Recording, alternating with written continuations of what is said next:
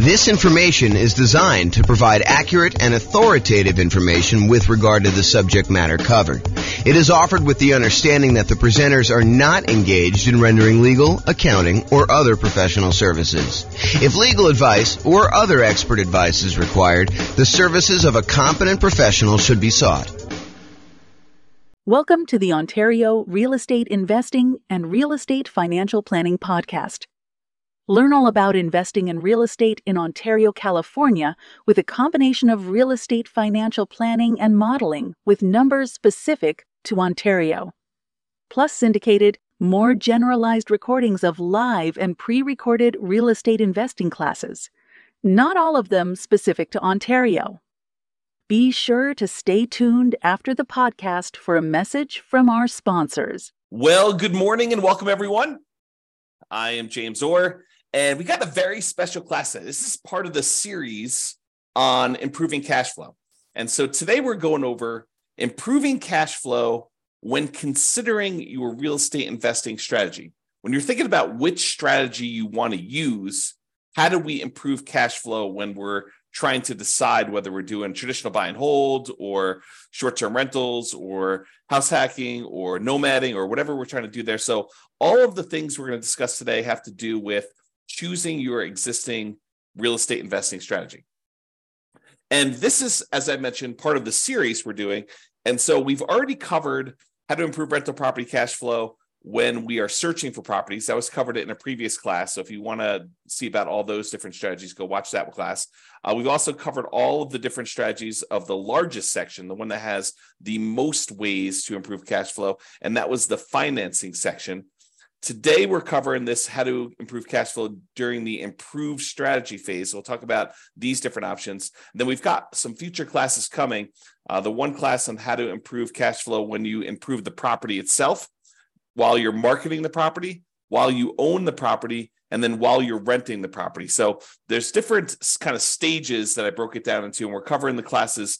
We're covering the strategies, the 88 strategies to improve cash flow in all of those different stages in discrete classes by stage. So if you're at the stage where you're searching for properties, just review the one for searching properties. If you're at the stage where you're financing, do that. If you're trying to figure out what strategy to use, this is the class you'll want to use for that one. Okay, so when we're thinking about improving cash flow is really made up of how much income you have coming in on the property, all the different sources of income, especially the rent, but then also things like laundry or renting out different parts of the property, or maybe you add in additional services like landscape service or internet service or things like that nature. So there's different strategies of rent or different sources of income like rent, and then all of the other sources of income you have in the property, minus, in order to get cash flow, you have to subtract out all your different expenses. And your expenses are, your mortgage payment, taxes, insurance, maintenance, property management, vacancy, like all of those different things are expenses. And so when you think about how do you optimize, how do you improve cash flow on property? Well, it really consists of two different parts. How do you maximize the income you have on a property? And then how do you minimize all of the different expenses? And a lot of the things we're going to be talking about here today in this class have to do with maximizing income. Although a couple of them have to do a little bit with minimizing expenses, the majority of them are maximizing the income on it. So be sure to consider the impact of both income and expenses and the additional work involved and the value of your time when you're considering all of these different strategies to implement. Because some of the strategies, as you'll find out, they are significantly better cash flow, but they also require a lot more of your time and effort in order to implement them. So just kind of keep that in mind. All right, since we're talking about strategies, this is the list of the different strategies that we've broken out for real estate investing. So I'm not going to cover these because this is going to be covered in its own separate class. However, this is the list. So I'll just run through the titles and you can kind of research these if you want to dig deeper. Buy and hold, real estate investing, buying a property and renting it out and holding onto it for a long period of time. The nomad strategy, buying a property, moving in as an owner-occupant, living there for at least a year. It's a requirement of the lender. Usually do this because you can get very low down payments or nothing down payments, and you get improved interest rates, which could lead to some improved cash flow on a property. So you go move into the property, live there for a year, then you convert the property that you just lived into for at least a year into a rental. You buy another property to move into, and you repeat this process until you have as many rental properties as you desire. So that's the nomad strategy. House hacking, which we'll cover a little bit today, because it's one of the strategies we're going to discuss. That is renting out any part of a unit that you're living in. The most common example is you buy a duplex, you rent out one side of the unit, and you live in the other. But it could just be renting out, the property to roommates. You buy a single family home with 4 bedrooms, you live in one of the bedrooms, you rent out the other 3 or even just one, and that is considered house hacking. And there's some variations on that, which we'll talk a little bit about today as well. The BRRRR strategy: buy a property, rehab a property, rent a property, refinance it, and then repeat. So there's the buy, which is the B, and then all those different R's: rehab, rent, refi, and repeat. So all the different bars there for BRRRR. And that's a strategy for being able to buy properties and leave very little or no money in the ideal situation. Most of the time, it's leaving a little bit of money in the deal so that you're able to acquire properties with little down. And then all the quick turning, flipping properties, and then wholesaling and wholetailing. Wholesaling is basically selling your contract in a property to another investor. You find a really good deal and you sell to an investor, and you get a fee for doing that. All the creative financing stuff: buying property subject to, lease option, lease purchase, rent to own, owner financing, agreement for deed, contract for deed, loan assumption, like all of the creative different strategies for financing properties. Those are different strategies. And then partnerships and syndications: if you're going to get together with one or more other folks who want to invest in real estate with you, then you can kind of structure those in various different ways. And then tax liens and tax deeds: whether you are investing in a lien against a property with the hope that the property is, they either pay you a return on it, or in the event that they don't pay you the return, then you can actually foreclose on the property and get ownership of it. And then real estate investment trust, which I don't usually cover, but I include it to be all inclusive, to kind of be comprehensive here. That's that. So these are the different strategies. And you'll see that we're talking about using different strategies here today when we talk about how to improve cash flow. All right, so here's the list. Different ways to improve cash flow when you're thinking about the different strategies you can use as a real estate investor. So one of the different ways you can kind of improve this is to change the term that you're renting out properties. So I think a lot of people think about investing in real estate as you buy a property and you rent it out, and you rent it out to a tenant, and there's a year-long lease in place. And maybe the tenant renews for another year, and you kind of keep doing that. Or maybe they leave early because they got evicted or they can't pay their rent anymore, and you kind of shorten the term in that way. But you could deliberately choose to rent out properties monthly or weekly or nightly, like a vacation rental. So changing the term of the rental can improve your cash flow on a property. We'll talk about that a little bit. Or doing a totally different strategy, like a lease option, where instead of just leasing the property to a tenant, you decide you want to go after a tenant buyer, a tenant who also has the option or a contract to buy the property from you a year or 2 or 3 or 4 or 5 down the road, or 6 months down the road, whatever you negotiate as part of your term. Basically, they will lease the property from you, and then after they lease it from you for a period of time, they're going to buy it from you. And there's some advantages to doing that, which we'll discuss here in a minute. Or you could choose to do a specific niche. You could cater to a group of people who you know are looking to rent in your area. For example, you could choose to focus on student rentals, or you could choose to focus in on traveling nurses and provide them, kind of services related to their particular industry, knowing that they're coming in for, contract periods of time, and they're going to need some extra stuff in your property. Or you could cater to oil workers if you happen to live in an area that has a bunch of people coming into town to do work on the oil kind of stuff that they do. I don't even know what they call it. So you can cater to all these different niches, or you can cater to things like corporate rentals. So you decide to do that. And then I'll kind of group these last 3 together. They're all really versions of house hacking, in my opinion. So we'll talk about roommates, getting roommates, changing a strategy to having roommates, like house hacking with a single family home, or renting by the bed or bedroom. Sometimes especially with like student rentals, sometimes they'll rent out by the bed or bedroom. You might rent out by the bed if you're putting 2 students per room, or you could rent out by the bedroom if you're renting to maybe a graduate student or something like that. Or you could rent by parts. In some cases, you may be renting to renting a property where, you rent the garage separately, or you rent access to the community swimming pool separately, or you rent access to the storage units on the property, like the storage shed where somebody wants to be able to store something or whatever they're doing there. So those are different ideas, and we're going to go into those in detail here. All right, so let's talk about term.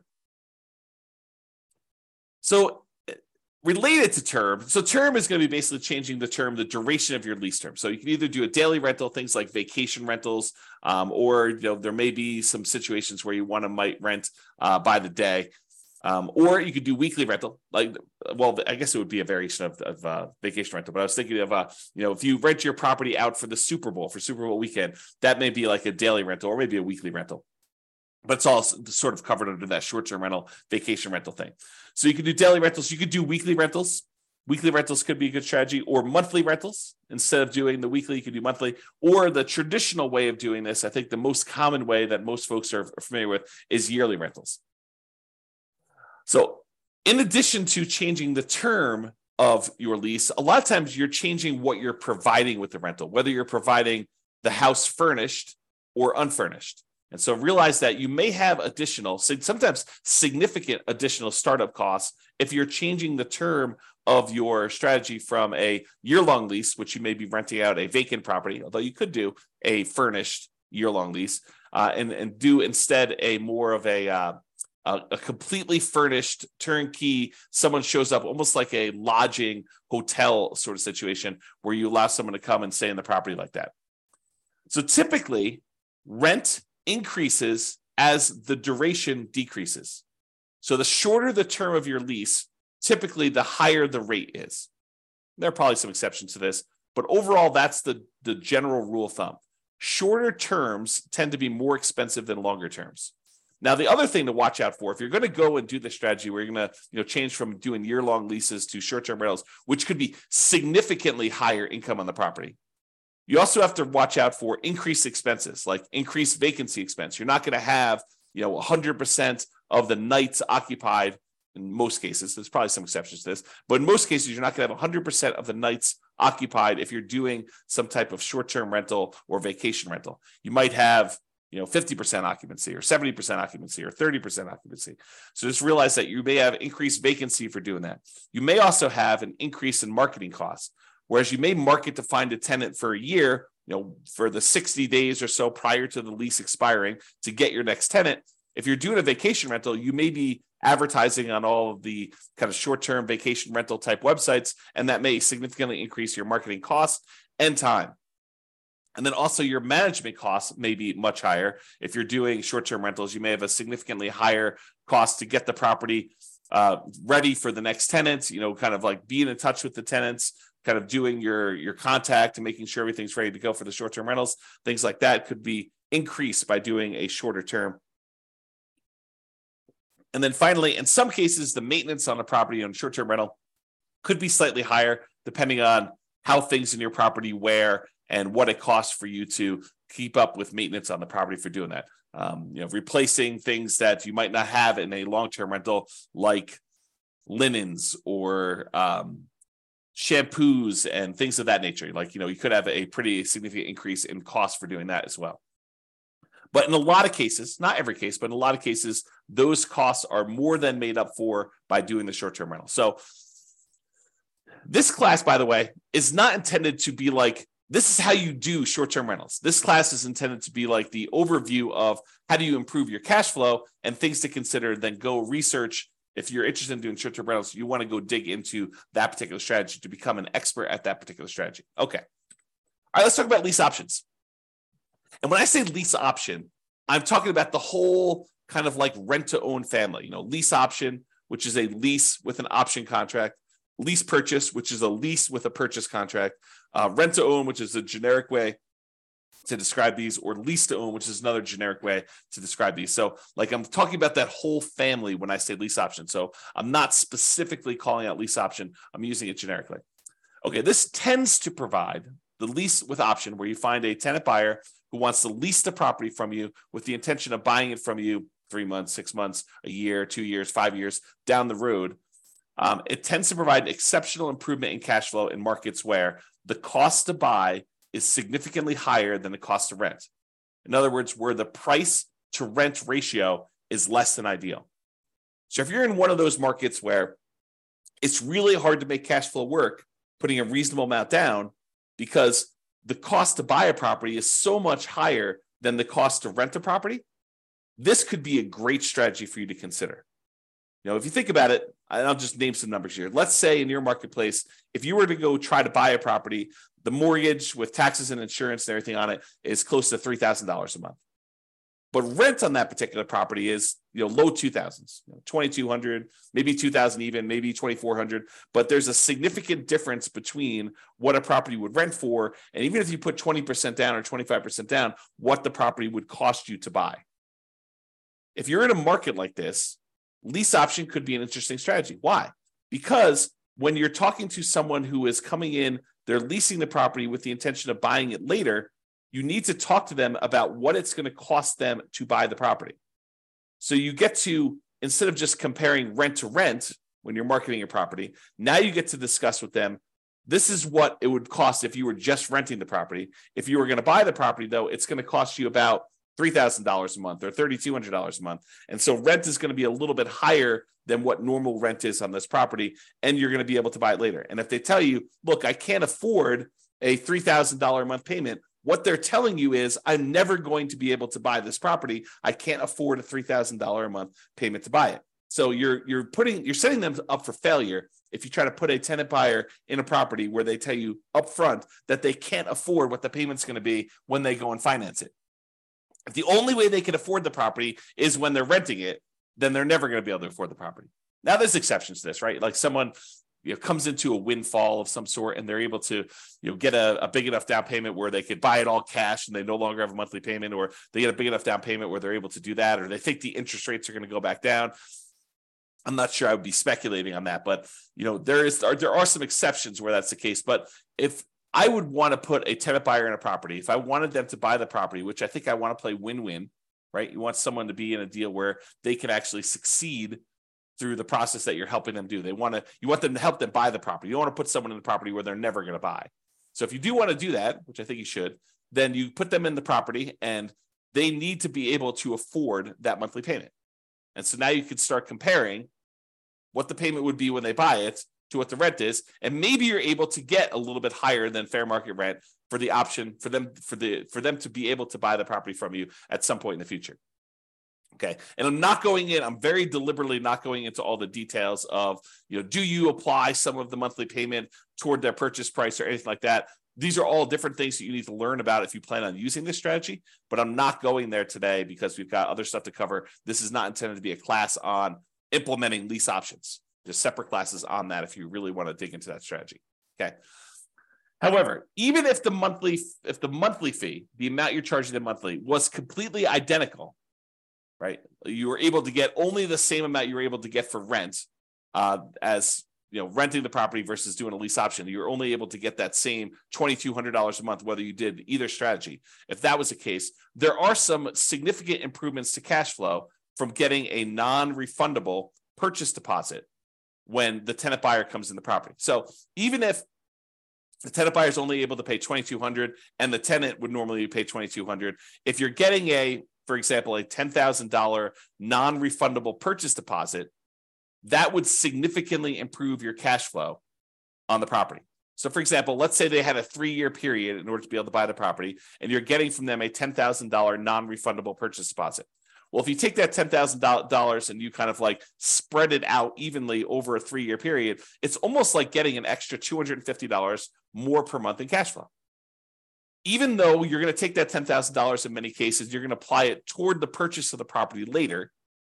So you're trading some of the appreciation you were expecting to get in the property over those next 3 years in exchange for getting better cash flow in the meantime. You're doing some deal alchemy. You're trading future appreciation, the $10,000 of extra appreciation you would have gotten later on when they buy it from you. And you're saying, I'm going to apply that $10,000 towards your purchase. I'm going to take some of the profit I would have gotten at the end when they bought the property from me, and I'm going to take it up front as a non-refundable option fee, which does apply to the purchase price for them, counts as part of their down payment. But then you're also getting that, which if you spread it out over 3 years, looks like you're getting $250 plus per month in extra cash flow. So if you thought you were getting $2,200 a month, now you're really getting $2,450, which is significant in certain markets, right? So that is one way to look at the lease option. And then the other thing is, in general, I think it is true that if you realize rent is a range, right? Unless you have 100 identical properties that are all renting and they're all exactly the same, all the same views, all the same backyards, all the same amenities, all the same layouts, like everything is identical, and a tenant can go in and they've got 100 different ones to choose from. And the rents are going to be pretty much exactly the same for all of those. But if you've got one property and another property, and the other property has slightly different layout or slightly different amenities or slightly different kind of upgrades or slightly different view or slightly different location in the neighborhood, like the rents on those are not identical. And so there's a slight range of what rents can be. If you're a really good marketer, you might be able to get a little bit higher. If you're not such a good marketer, maybe you're going to be a little on the lower end. So realize that the range, rent is not an exact number, and rent ranges vary. And if you're doing a lease option, you're giving someone the ability to buy a property from you, you're almost always going to be on the top of that rent range.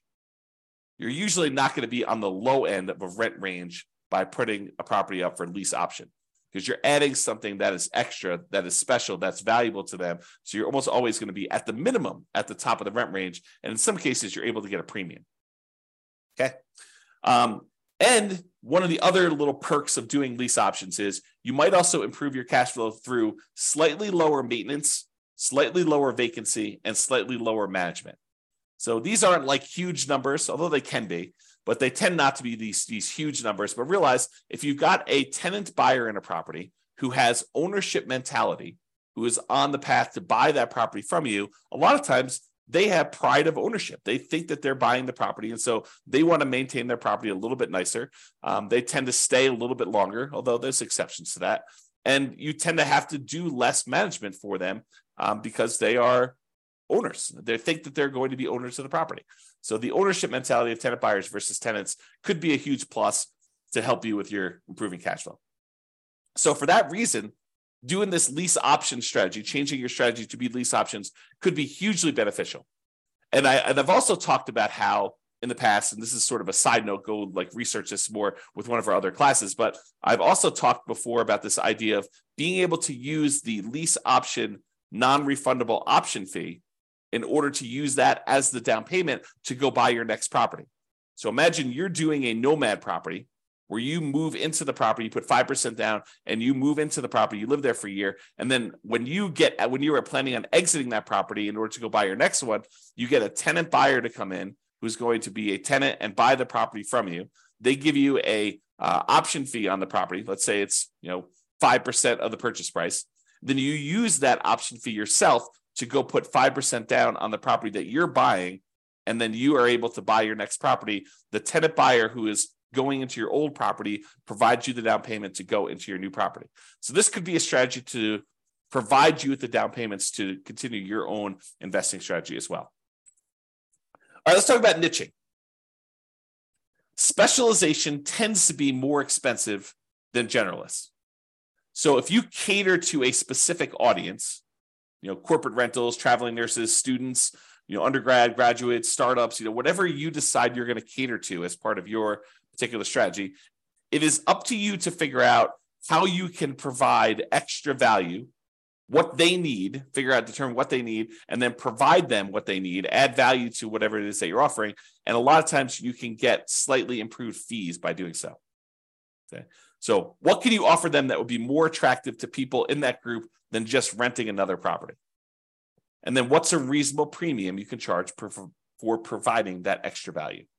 So if you're going to charge money for students, maybe you provide housing that's near the university and some extra things that students would like the terms that kind of coincide with the school year, or the ability to have their parents co-sign, or whatever it is that is appropriate for you and that particular niche that you're serving.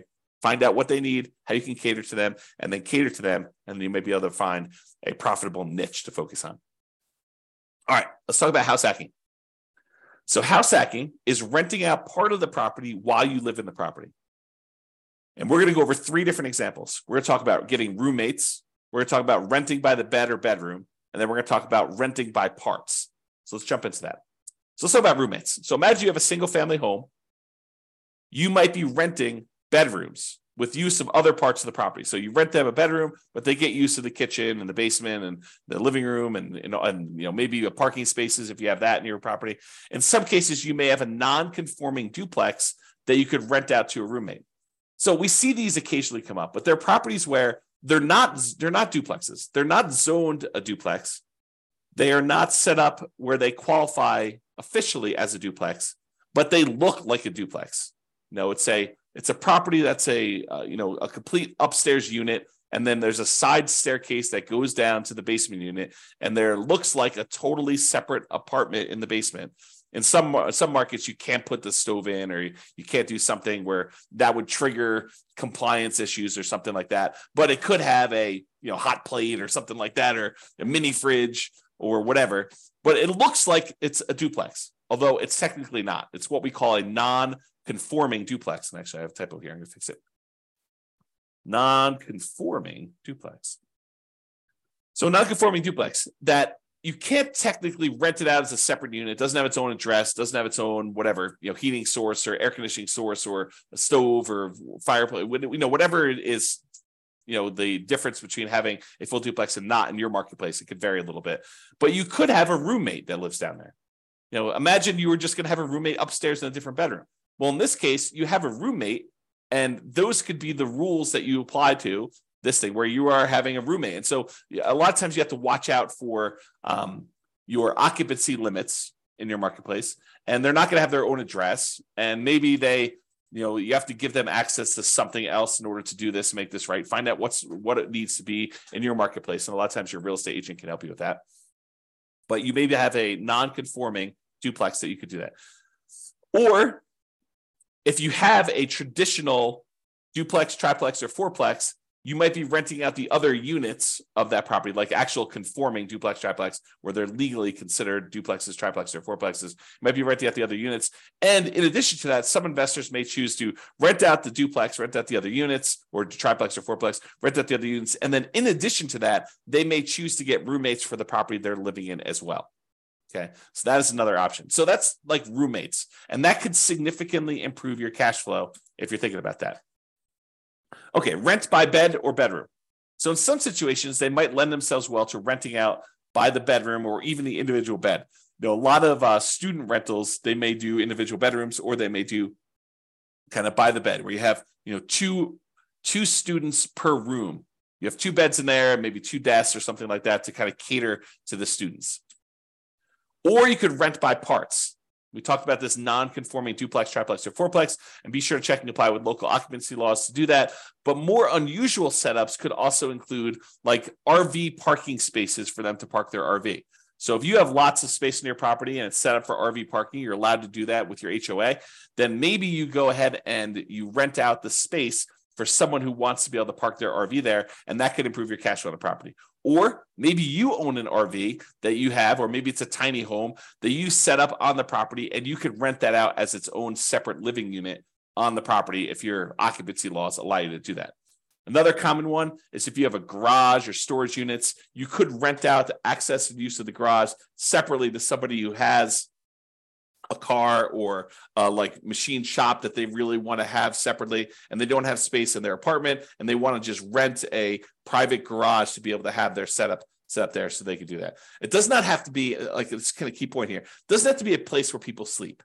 It could be more of a commercial or recreational use type situation with these in order to get rent by parts.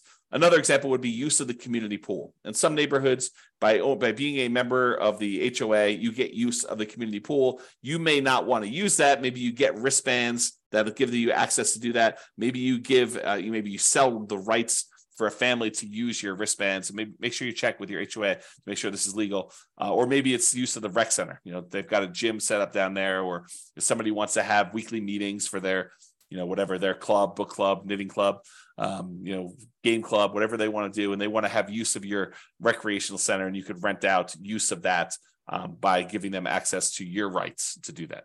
Okay. All right. So that's it. That is all the different strategies we talked about for improving cash flow when you're considering the strategy that you're using. So remember, optimizing cash flow is about maximizing income and minimizing expenses. I got another typo here. The strategy you decide to use will significantly impact the income and, to a lesser degree sometimes, the expenses you're likely to experience on a property. It is better, in my opinion, to take a more holistic approach and to optimize at the various stages we discussed earlier: the financing stage, the searching stage, the kind of like choosing your real estate investing strategy stage, when you're owning the property, when you're marketing the property, like when you're renting the property, all these different things. Kind of pick and choose and try to optimize as many of those different things as you can to improve your cash flow, especially in a market where prices are high, interest rates are high, and your rents are lagging. We need to do more things than we've done in the past. Cash flow has become more important than ever and harder to achieve than ever in a lot of ways. And so we really need to implement these 88 strategies that we have in order to improve your cash flow. All right, so that's it. This has been James Orr. I hope you've enjoyed class. I will talk to you soon. Bye-bye for now. With home prices up, mortgage interest rates up, and rents up, but not quite enough to counteract the higher prices and interest rates, cash flow on rental properties in Ontario is harder than ever. Book a call with the Real Estate Financial Planner to apply our proprietary 88 strategies to improve cash flow on your rentals. See the show notes for a link to schedule your call and improve your cash flow today. If you're a real estate agent, lender, or professional in Ontario that wants to help our real estate investor listeners, consider reaching out to learn about collaboration opportunities with this podcast. We'd love to add more value to our listeners by having you assist our investors buy, sell, and finance their real estate investments. See the show notes to schedule a call to discuss collaboration opportunities.